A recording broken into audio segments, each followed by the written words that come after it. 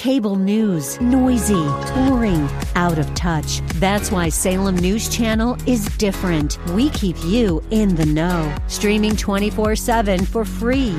Home to the greatest collection of conservative voices like Dennis Prager, Jay Sekulow, Mike Gallagher, and more. Salem News Channel is unfiltered and unapologetic. Watch anytime, on any screen, at snc.tv and Local Now Channel 525.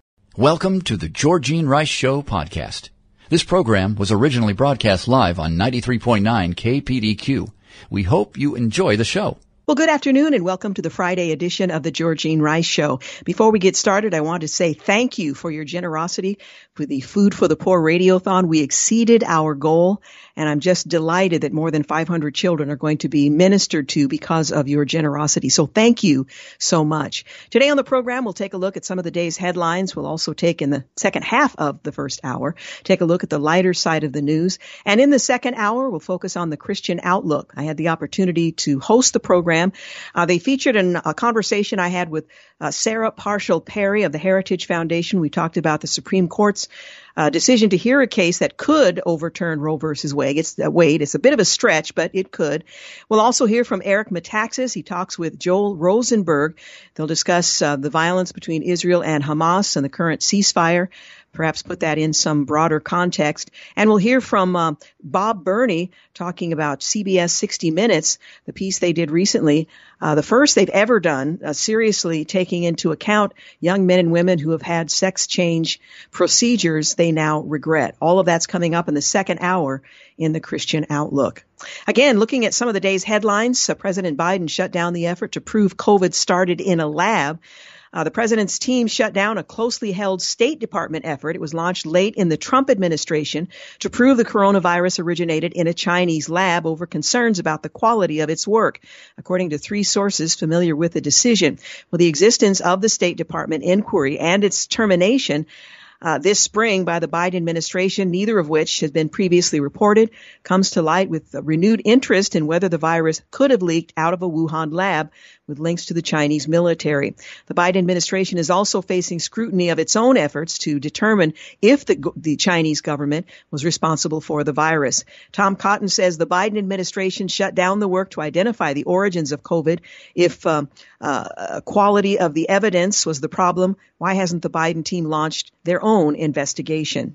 Well, high tech is leaning hard left on matters of anti-Semitism. Bethany Mandel points this out. While we've seen President Donald Trump and countless numbers of his supporters booted off Twitter's service, purveyors of Jew hate like Iran's Supreme Leader Imam Sayed Ali Khomeini, Hamas leader Ismail, whose last name I won't attempt to pronounce, and Louis Farrakhan are still regularly posting. Adil Raja posting in praise of Hitler throughout his time on Twitter, finally lost his gig as a freelance CNN contributor, but didn't even warrant a suspension, let alone banned from the social media service.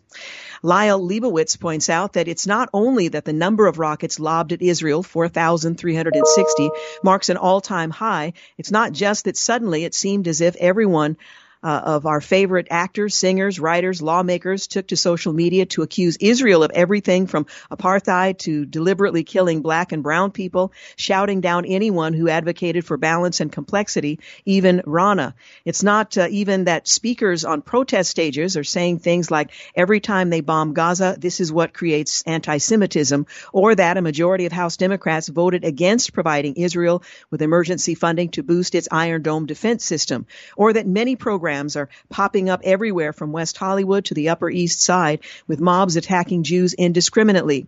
No, this round felt different because, once and for all, it opened up a chasm that many of us have spent a lifetime trying to avoid.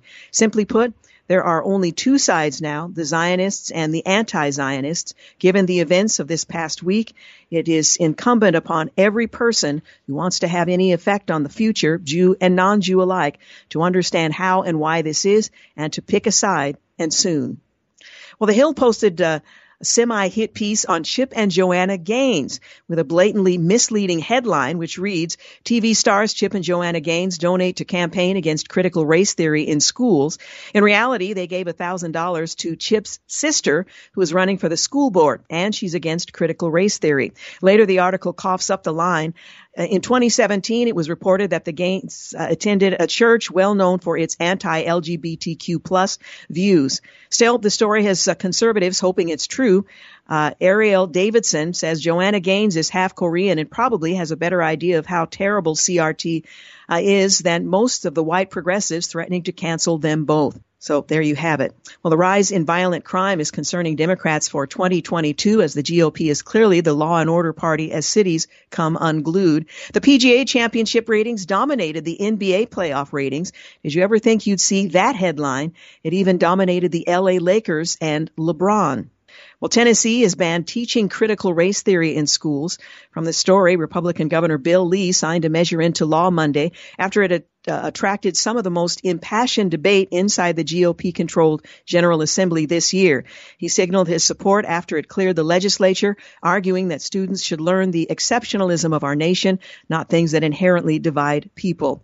Meanwhile, another story notes, a new political action committee launched on Monday that's dedicated to eradicating critical race theory and the 1619 Project from U.S. schools by targeting local school boards and elections. You can read more at the Daily Wire online. Colorado Children's Hospital declares a state of emergency over rising suicides. The rate of children in the state attempting suicide is through the roof, and the hospitals can't handle the volume. After a year of children forced into isolation, one doctor in tears said, "Our kids have run out of resilience. Their tanks are empty." The story later notes isolation and stress of the pandemic have exacerbated mental health struggles. Carol Platt LeBeau says, "Congratulations, adults. We've sacrificed the children so we could feel safer." What a disgrace. CNN seems to be okay with their host helping his brother beat sexual harassment accusations. The hashtag MeToo movement ends when a CNN star gets involved. CNN President Jeff Zucker and Chris Cuomo, they merely needs to say that he merely needs to apologize to his audience, but not to the abused woman, or should I say women. Well, President Biden has ditched Buy American, with a plan to outsource the nation's metal supply chain. And D.C.'s Attorney General has sued Amazon on antitrust grounds, alleging it illegally raised prices. Republicans plan to send Biden a nearly $1 trillion infrastructure counteroffer, and Steve Bannon's fraud case has been dismissed after months of haggling over a Trump pardon. Gavin Newsom has been ordered to pay $1.35 million in a settlement with an L.A. area church over discriminatory COVID restrictions. And from Mickey Mouse to Tony the Tiger, woke brands are targeting kids for Pride Month. Credit where it's due, 60 Minutes runs an explosive segment featuring young transgender individuals who decided to reverse course. New home sales fell 5.9% in April after a big March gain. Well, John Cena irrationally issued an apology to China in Mandarin after calling Taiwan a country. After all, you don't want to offend the Chinese, or at least the Chinese Communist government. Let's make that very clear distinction. And Atlanta Defund the Police councilman has had his car stolen by kids in broad daylight. He later thanked law enforcement for helping in his effort to retrieve his vehicle. So apparently, law enforcement is important and useful for some things, according to the councilman. Well, the Danish government on Friday presented its digital coronavirus passport, enabling people to travel abroad or in Denmark, go to the hairdresser, a tattoo parlor, dine inside a restaurant, wherever else it's needed. The Corona passport they presented can be used from July 1st when you travel within the EU, the finance minister Nikolai Vammen said. Well, some 20% of Denmark's population of 6 million have been fully vaccinated, according to the latest figures. During a press conference outside of Copenhagen, the airport, the health minister held up his phone to show the app, which only features a QR code and a green bar if the person has been vaccinated twice or recently tested negative for COVID-19. What we get now is an app that makes it easier and simpler to use, he said. There's no doubt that we will have to use it over the summer, but it is, of course, something that needs to be phased out. Well, everyone is saying now it needs to be phased out, but they're insisting this is what we need to do now. One wonders what the future holds. Well, even a mild case of coronavirus could leave people with lifelong protection against the virus.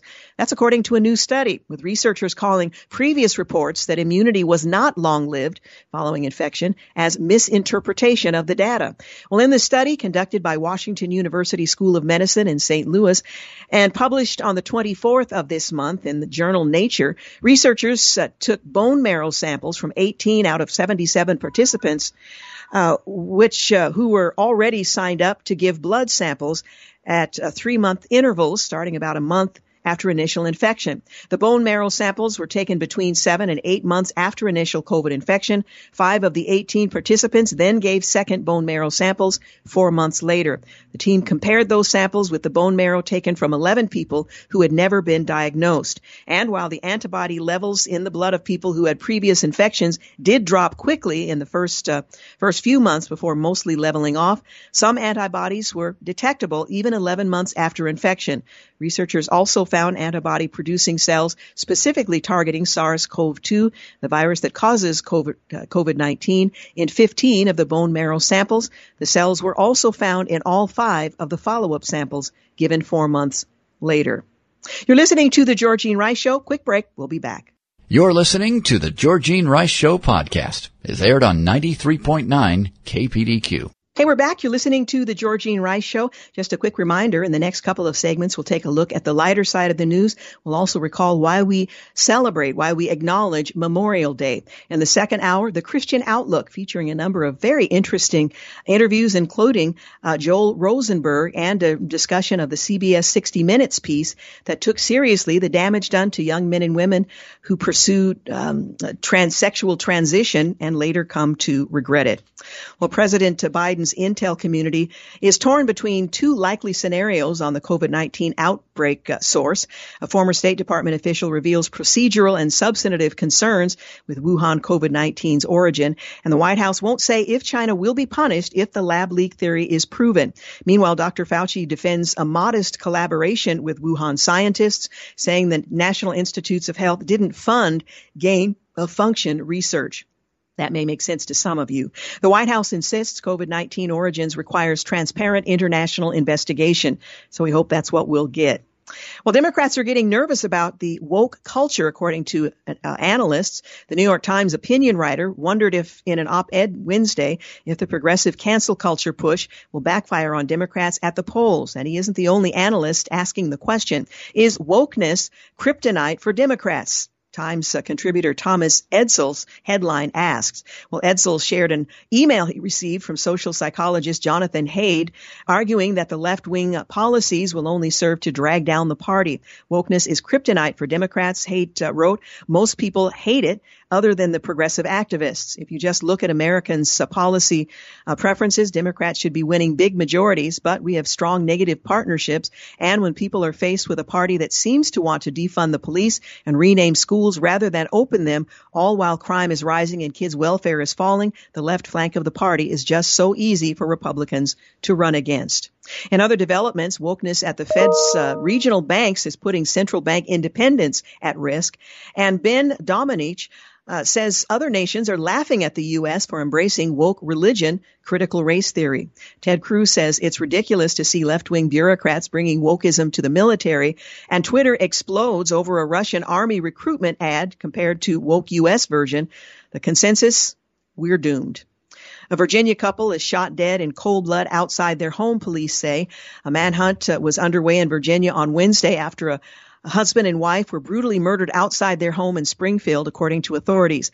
The couple was shot in cold blood in their front yard just before 9:30 a.m. They did nothing wrong. They were tragically and horribly murdered in their neighborhood. O'Carroll, who is the Fairfax County police major, he identified the victims. Police had yet to identify the suspect or suspects. That has since changed. There are 2 suspects that are currently being scrutinized. They believe they killed the couple. Investigators were searching for a 2018 light-colored Nissan Altima with Maryland plate numbers, and they have 2 suspects in custody. Well, critics of L.A. County DA George Gascon have launched a recall effort over his progressive policies, and CNN is being shredded over its pathetic report criticizing the eating habits of ancient Judeans. Seriously, this is apparently news. Well, a toddler admitted into American Mensa has an IQ of 146, making history as the youngest member. How do you check the IQ of a toddler? Anyway, a Royal Caribbean ship gets the first CDC approval to set sail. A judge nixes Bayer's $2 billion, let's get that right, $2 billion plan for closure of the Roundup litigation. And social media giant Facebook has lifted their ban on the COVID claim it formerly called debunked. But of course, when Donald Trump said it, that was one thing. When the new administration says it, well, that's entirely different. It's now legitimate. Lumber woes are helping to drive the housing frenzy and construction stalls. Well, USA Today changed the words of an op-ed by a female forced to compete against males from Alliance Defending Freedom's Christina Holcomb. USA Today published our client Chelsea Mitchell's opinion about the unfairness she experienced being forced to compete against male athletes. But after backlash from the woke mob, editors unilaterally changed her words and called them hurtful language. What was the hurtful language that editors deleted from Chelsea's opinion piece 3 days after the publication? The word male. Well, ADF reposted the original article. You can find it on their website. Mark Hemingway say, absolutely incredible. You literally can't make an argument in corporate media with conceding to the terms set by the left, without conceding to the terms set by the left. Molly Hemingway says, this is the second incident I've heard of where leftist propaganda outlets such as USA Today have altered words post-publication from conservative groups whose politics they oppose. Garbage. Well, the rift between anti-Semitic Democrats and established Democrats has exploded after a letter from 4 Democrats blister the squad, but doesn't call out the anti-Semites by name. From Seth Mandel, a thread, right now, Pelosi, Hoyer made a clear choice. The squad has the protection of the leadership. No one touches them. So because of that, it's impossible to argue it's not mainstream Democrats, at least knowingly enabling the hate. That tars Gottenlieber and others who aren't bigots. Well, young Jews are shocked by the level of hatred they're witnessing. The young Gen Z Americans are confronting hate both in person and online in ways that they have been surprised and alarmed by, according to organizations that help Jewish Americans and monitor anti-Semitism. I think the tsunami of it was what was most surprising, the rapid escalation and the vitriol. That's a quote from the Hunter College executive director of Hillel, an international Jewish campus organization. Students and I certainly didn't expect that. It appears the New York Times just found out about the anti-Semitic attacks in their own backyards, but then the story went completely off the rails with this claim. Anti-Semitic violence in recent years was largely considered a right-wing phenomenon. By whom, I would ask, but they go on, driven by a white supremacist movement emboldened by rhetoric from President Donald Trump, who often trafficked in stereotypes. Wow, that is a stretch even for the New York Times. Well, the U.S. Border Patrol nabs 10 sex offenders in 1 week. Most of the abusers targeted children. So how many sex offenders are entering the United States undetected, one asks. Well, the Biden nominee for ATF calls for banning AR-15s, even though he admits there's no evidence such a ban helps anything. It just sounds good. On the web, Catherine Mortensen points out that the Washington Post Wuhan lab leak theory is suddenly credible. The Post ignored evidence when reporters and editors didn't like the message and it didn't fit their narrative. Well, most voters believe politics influenced Dr. Fauci's coronavirus decisions, and a laptop bombshell. Apparently, Hunter Biden introduced his dad to business cronies in 2015. The big lie, the DHS chief tells Congress the border is closed. Vice President Kamala Harris has gone 64 days without a news conference since being tapped for the border crisis role. She's overseeing the whole thing, but apparently has nothing to say. The San Jose rail yard shooting leaves 9 dead, and the pernicious media paint Chip and Joanna Gaines as racists for donating to a relative's campaign opposing critical race theory. And immunity to COVID might persist for years, according to the New York Times, and climate activists' victory fractures the Exxon board. Well, the bipartisan House bill aimed at China on the coronavirus origins is letting victims' kin sue Beijing. And CBS admits the lab leak theory developments are vindication of sorts for the Trump-era officials. Sean Hannity said corrupt left-wing institutions are doing a complete 180 on COVID-19 origins. And Greg Gutfeld said the media is explaining how their prejudice-biased coverage of possible Wuhan lab leak happened. Meanwhile, China's Xi is protecting information about Wuhan, the lab, potentially criminal behavior. California's strict gun laws are no deterrent for the San Jose gunman, a disgruntled employee who gunned down 9 co-workers at a Northern California rail yard Wednesday morning, appears to have circumvented some of the state's strict gun laws. San Jose, the shooter, was on Fed's radar in 2016, question about hatred of his job. And the shooting suspect set a device to ignite fire at home to coincide with the workplace massacre, according to the local sheriff. Well, Virginia police have arrested suspects in the shooting that left military couple dead. And Black Lives Matter's co-founder, Patrisse Cullors, is stepping down amid questions about finances. She's just moved into her $3 million home. Bill Cosby's petition for parole has been denied. And a boat is overturned off Key West, Florida. 2 are dead, 10 missing, the Coast Guard says. Well, the 1619 Project creator Nicole Hannah-Jones, she is considering a suit against UNC for anti-democratic suppression. And Microsoft says SolarWinds hackers are targeting 150 organizations with phishing. More jobless are getting aid than in the past, even as cutoffs looms. And PCs are back as Dell, HP, both deliver strong sales for desktops and notebooks.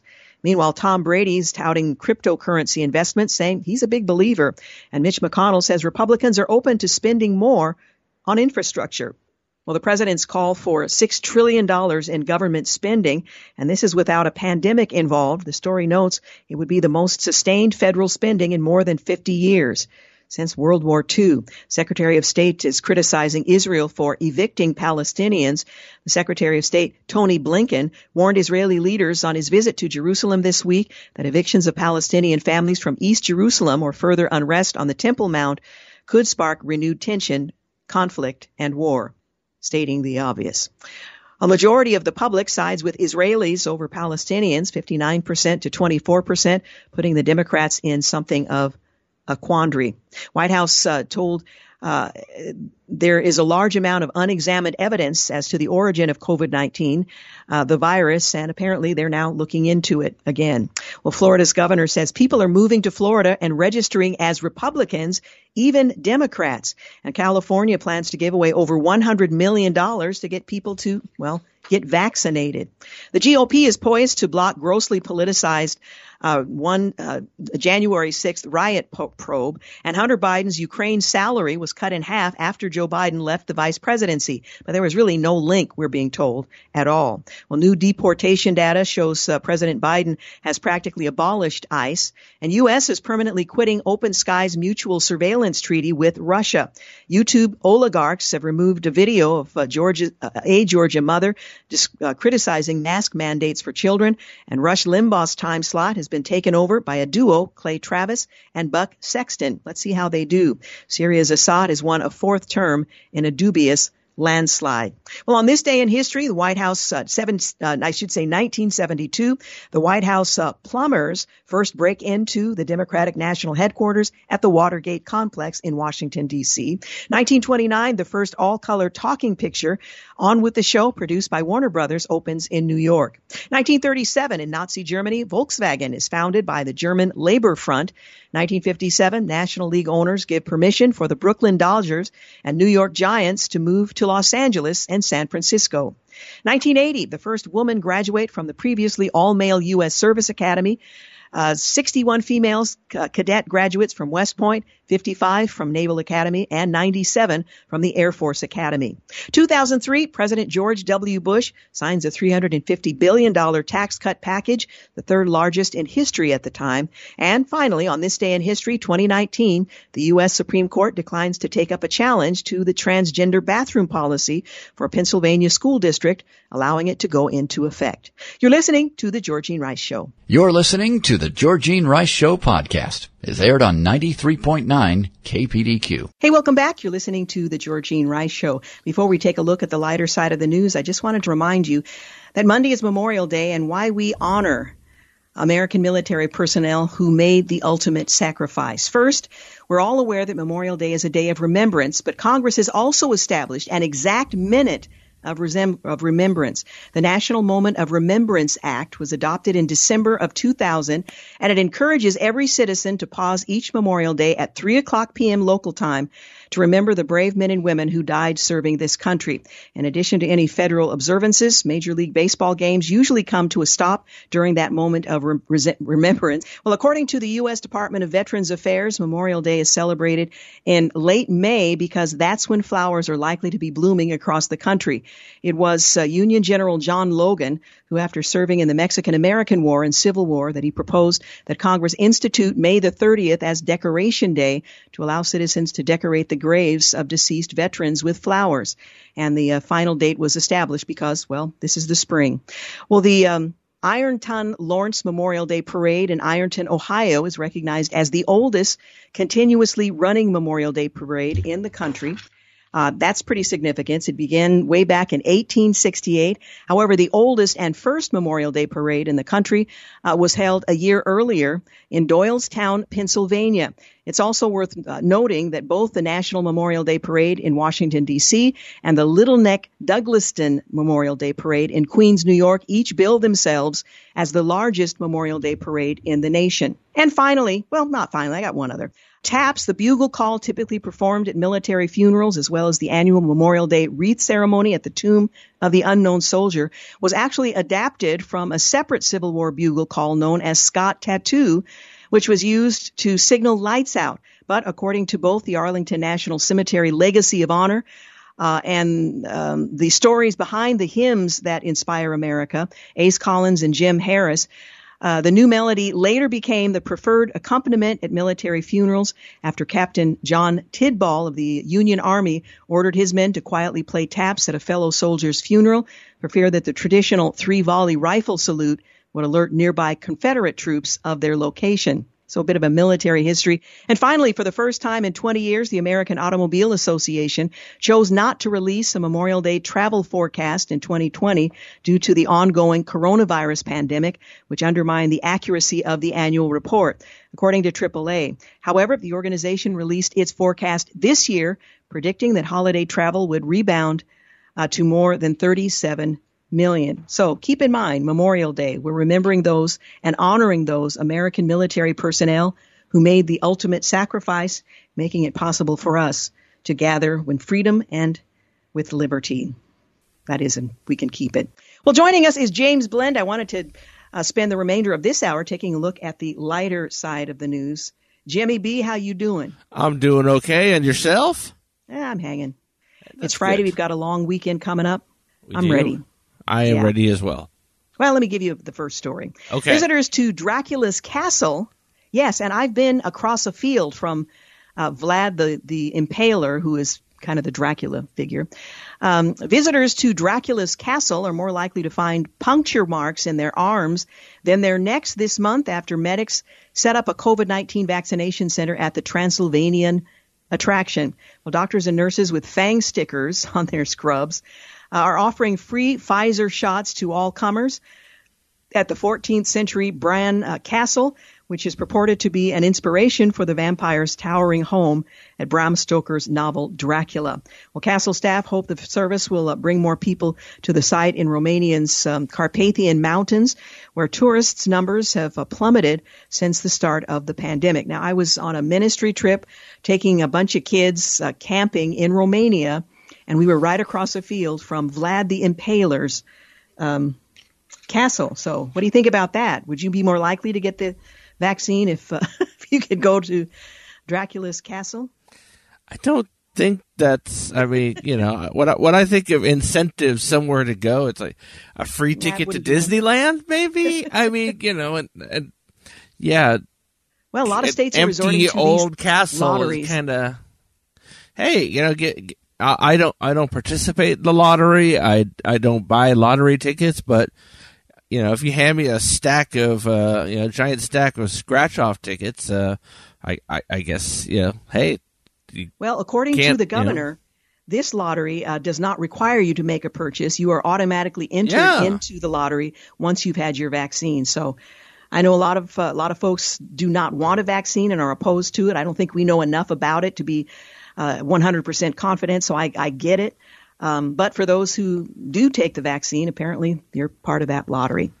Well, foamy slime bubbles onto Damien Dorrocher's hands as he lightly rubs one of the thousands of snails he keeps in an enclosure in his backyard. Well, the 28-year-old French artisan began using the gastropod fluid to make soap bars, which he sells in local markets. It's all in the dexterity of how you tickle the snail, he said, as he extracted the slime, noting that the process doesn't kill the animals. I'm not sure they're animals, but I only touch it with my finger. You see, it's not violent. It's simple. Well, a former Air Force computer technician, he decided to start farming snails in the northern French town of something, I don't speak French, as a form of returning to nature. I can think of probably a dozen ways to return to nature that don't involve snails, but he says once you observe and see how snails behave, they're actually very endearing. Not around my plants. They're not endearing. And it's really an animal that I love. Well, he's raised a total of 60,000 snails. As they enter their reproductive season, most are transferred to a larger site, while around 4,000 are kept in an enclosure at his home to harvest the slime. You up for that? Washing your hands and face in snail slime. I think I got to pass on that. Yeah, that just doesn't sound. There's nothing appealing about that. There's nothing. It just makes me go. You're at a loss for words. I feel like if I washed my hands with snail soap, if you will, that I'd really feel like I needed more than anything to wash my hands again. Yeah, exactly. And you need to refer to it as snail slime soap. That gives you the full picture. What about this? Australia's oldest ever man has included eating chicken brains among his secrets to living more than 111 years.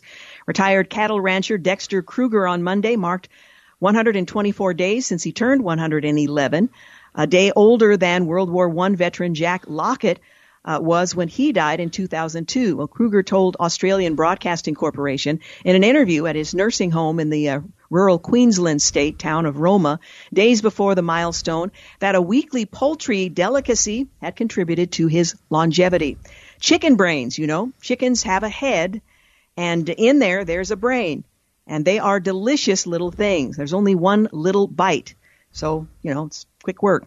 Well, Kruger's 74-year-old son credits his father's simple outback lifestyle for his long life. Nursing home manager Melanie Calvert said Kruger, who's writing his autobiography, was prob, and it ends there. His memory is amazing for a 111-year-old, Calvert says. John Taylor, a founder of the Australian Book of Records, confirmed that Kruger is, in fact, the oldest man on the planet. So there you have it. Hey, we need to take a quick break. When we come back, we're going to talk about a lawsuit over Hawaiian rolls that aren't made in Hawaii. You're listening to The Georgene Rice Show. You're listening to The Georgene Rice Show podcast. It's aired on 93.9 KPDQ. We're back. We're spending the next few minutes taking a look at some of the lighter side of the news. James Blend has joined me as well. Well, a New York State man filed a class action lawsuit against the makers of King's Hawaiian Sweet Rolls, alleging the company misled him into believing the California manufactured sweet rolls are made in Hawaii. Robert Galensky of Yonkers says in the lawsuit against King's Hawaiian that the packaging prominently features Hilo, Hawaii on the front, but the back reveals they are actually made in Torrance, California. Well, Galensky said the packaging misled him into purchasing the product, believing the rolls to be made in Hawaii. And that, for him, made all the difference. The lawsuit states the company is the leading seller of Hawaiian rolls and essentially invented this category of food. They're the only sellers, apparently, and cites incidents of company taking legal action against other manufacturers for using the phrase Hawaiian rolls in marketing.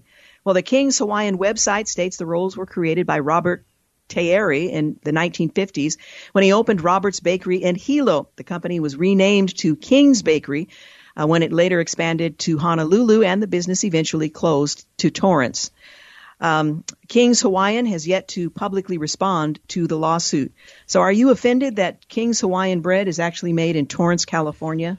It's funny. I normally am, sensitive to that kind of thing and notice it. I've had King's bread in the past and never took the time to look to see where it was made. As I kind of, to be perfectly honest, in this particular case, presumed it to be Hawaiian. But I also, it makes logical sense thinking about it, just because, quite frankly, shipping between the islands and the mainland is not exactly what we would call cheap, nor quick. So it doesn't really particularly surprise me. What comes to mind is those old salsa commercials with the gruff, hardened cowboys around the fire, and they realized their salsa was made in New York City. It's that same type vibe. It's you read the label, you find some strange stuff out. Torrance, California. Who knew it? Yeah. The home of great Hawaiian bread. So who knew? Who knew? Does that mean for Hawaii they have to import it from Torrance? Wow. That's a good point. Well, organizers of the 105th Pennsylvania Farm Show, which will be held virtually, are calling on residents to make butter sculpture for their Butter Up contest. Well, the Farm Show said submissions will be accepted January the 9th through the 16th of sculptures crafted from the 5 pounds of butter, much smaller than the 1,000-pound sculptures typically displayed at the in-person version of that event. Well, the winners will be selected by the Farm Show Facebook page because, well, we're all isolating. The rules state participants are allowed to use chicken wire, sculpting wire, and a base to support the sculpture, but may not use food dye or any other type of coloring. It's just all butter all the time. I am really glad that nobody in my household does that. Yeah. And simply because when I have an English muffin and I can't find the butter, all bets are off. So if you've got a butter statue in the fridge, it's going on the English muffins. It's just happening. It's just happening. Well, a best man pulled a prank on the groom pretending to be the bride during the first look. It went viral online. The groom had quite a shock on his wedding day. The groom was recently pranked by the best man during what was supposed to be the groom's first look at his new bride, a touching moment never to be forgotten. Well, in a clip that was posted on TikTok, where else, the best man, wearing a white dress, a veil, and no shoes, and holding a bouquet, walks up behind the groom, puts his hand on the groom's shoulder, alerting him to his presence. The groom turns around slowly with his eyes closed, presumably in anticipation of seeing his soon-to-be wife, his bride, the one that he loves. However, when he opens his eyes, the groom is clearly shocked to see his best man instead pretending to be his bride.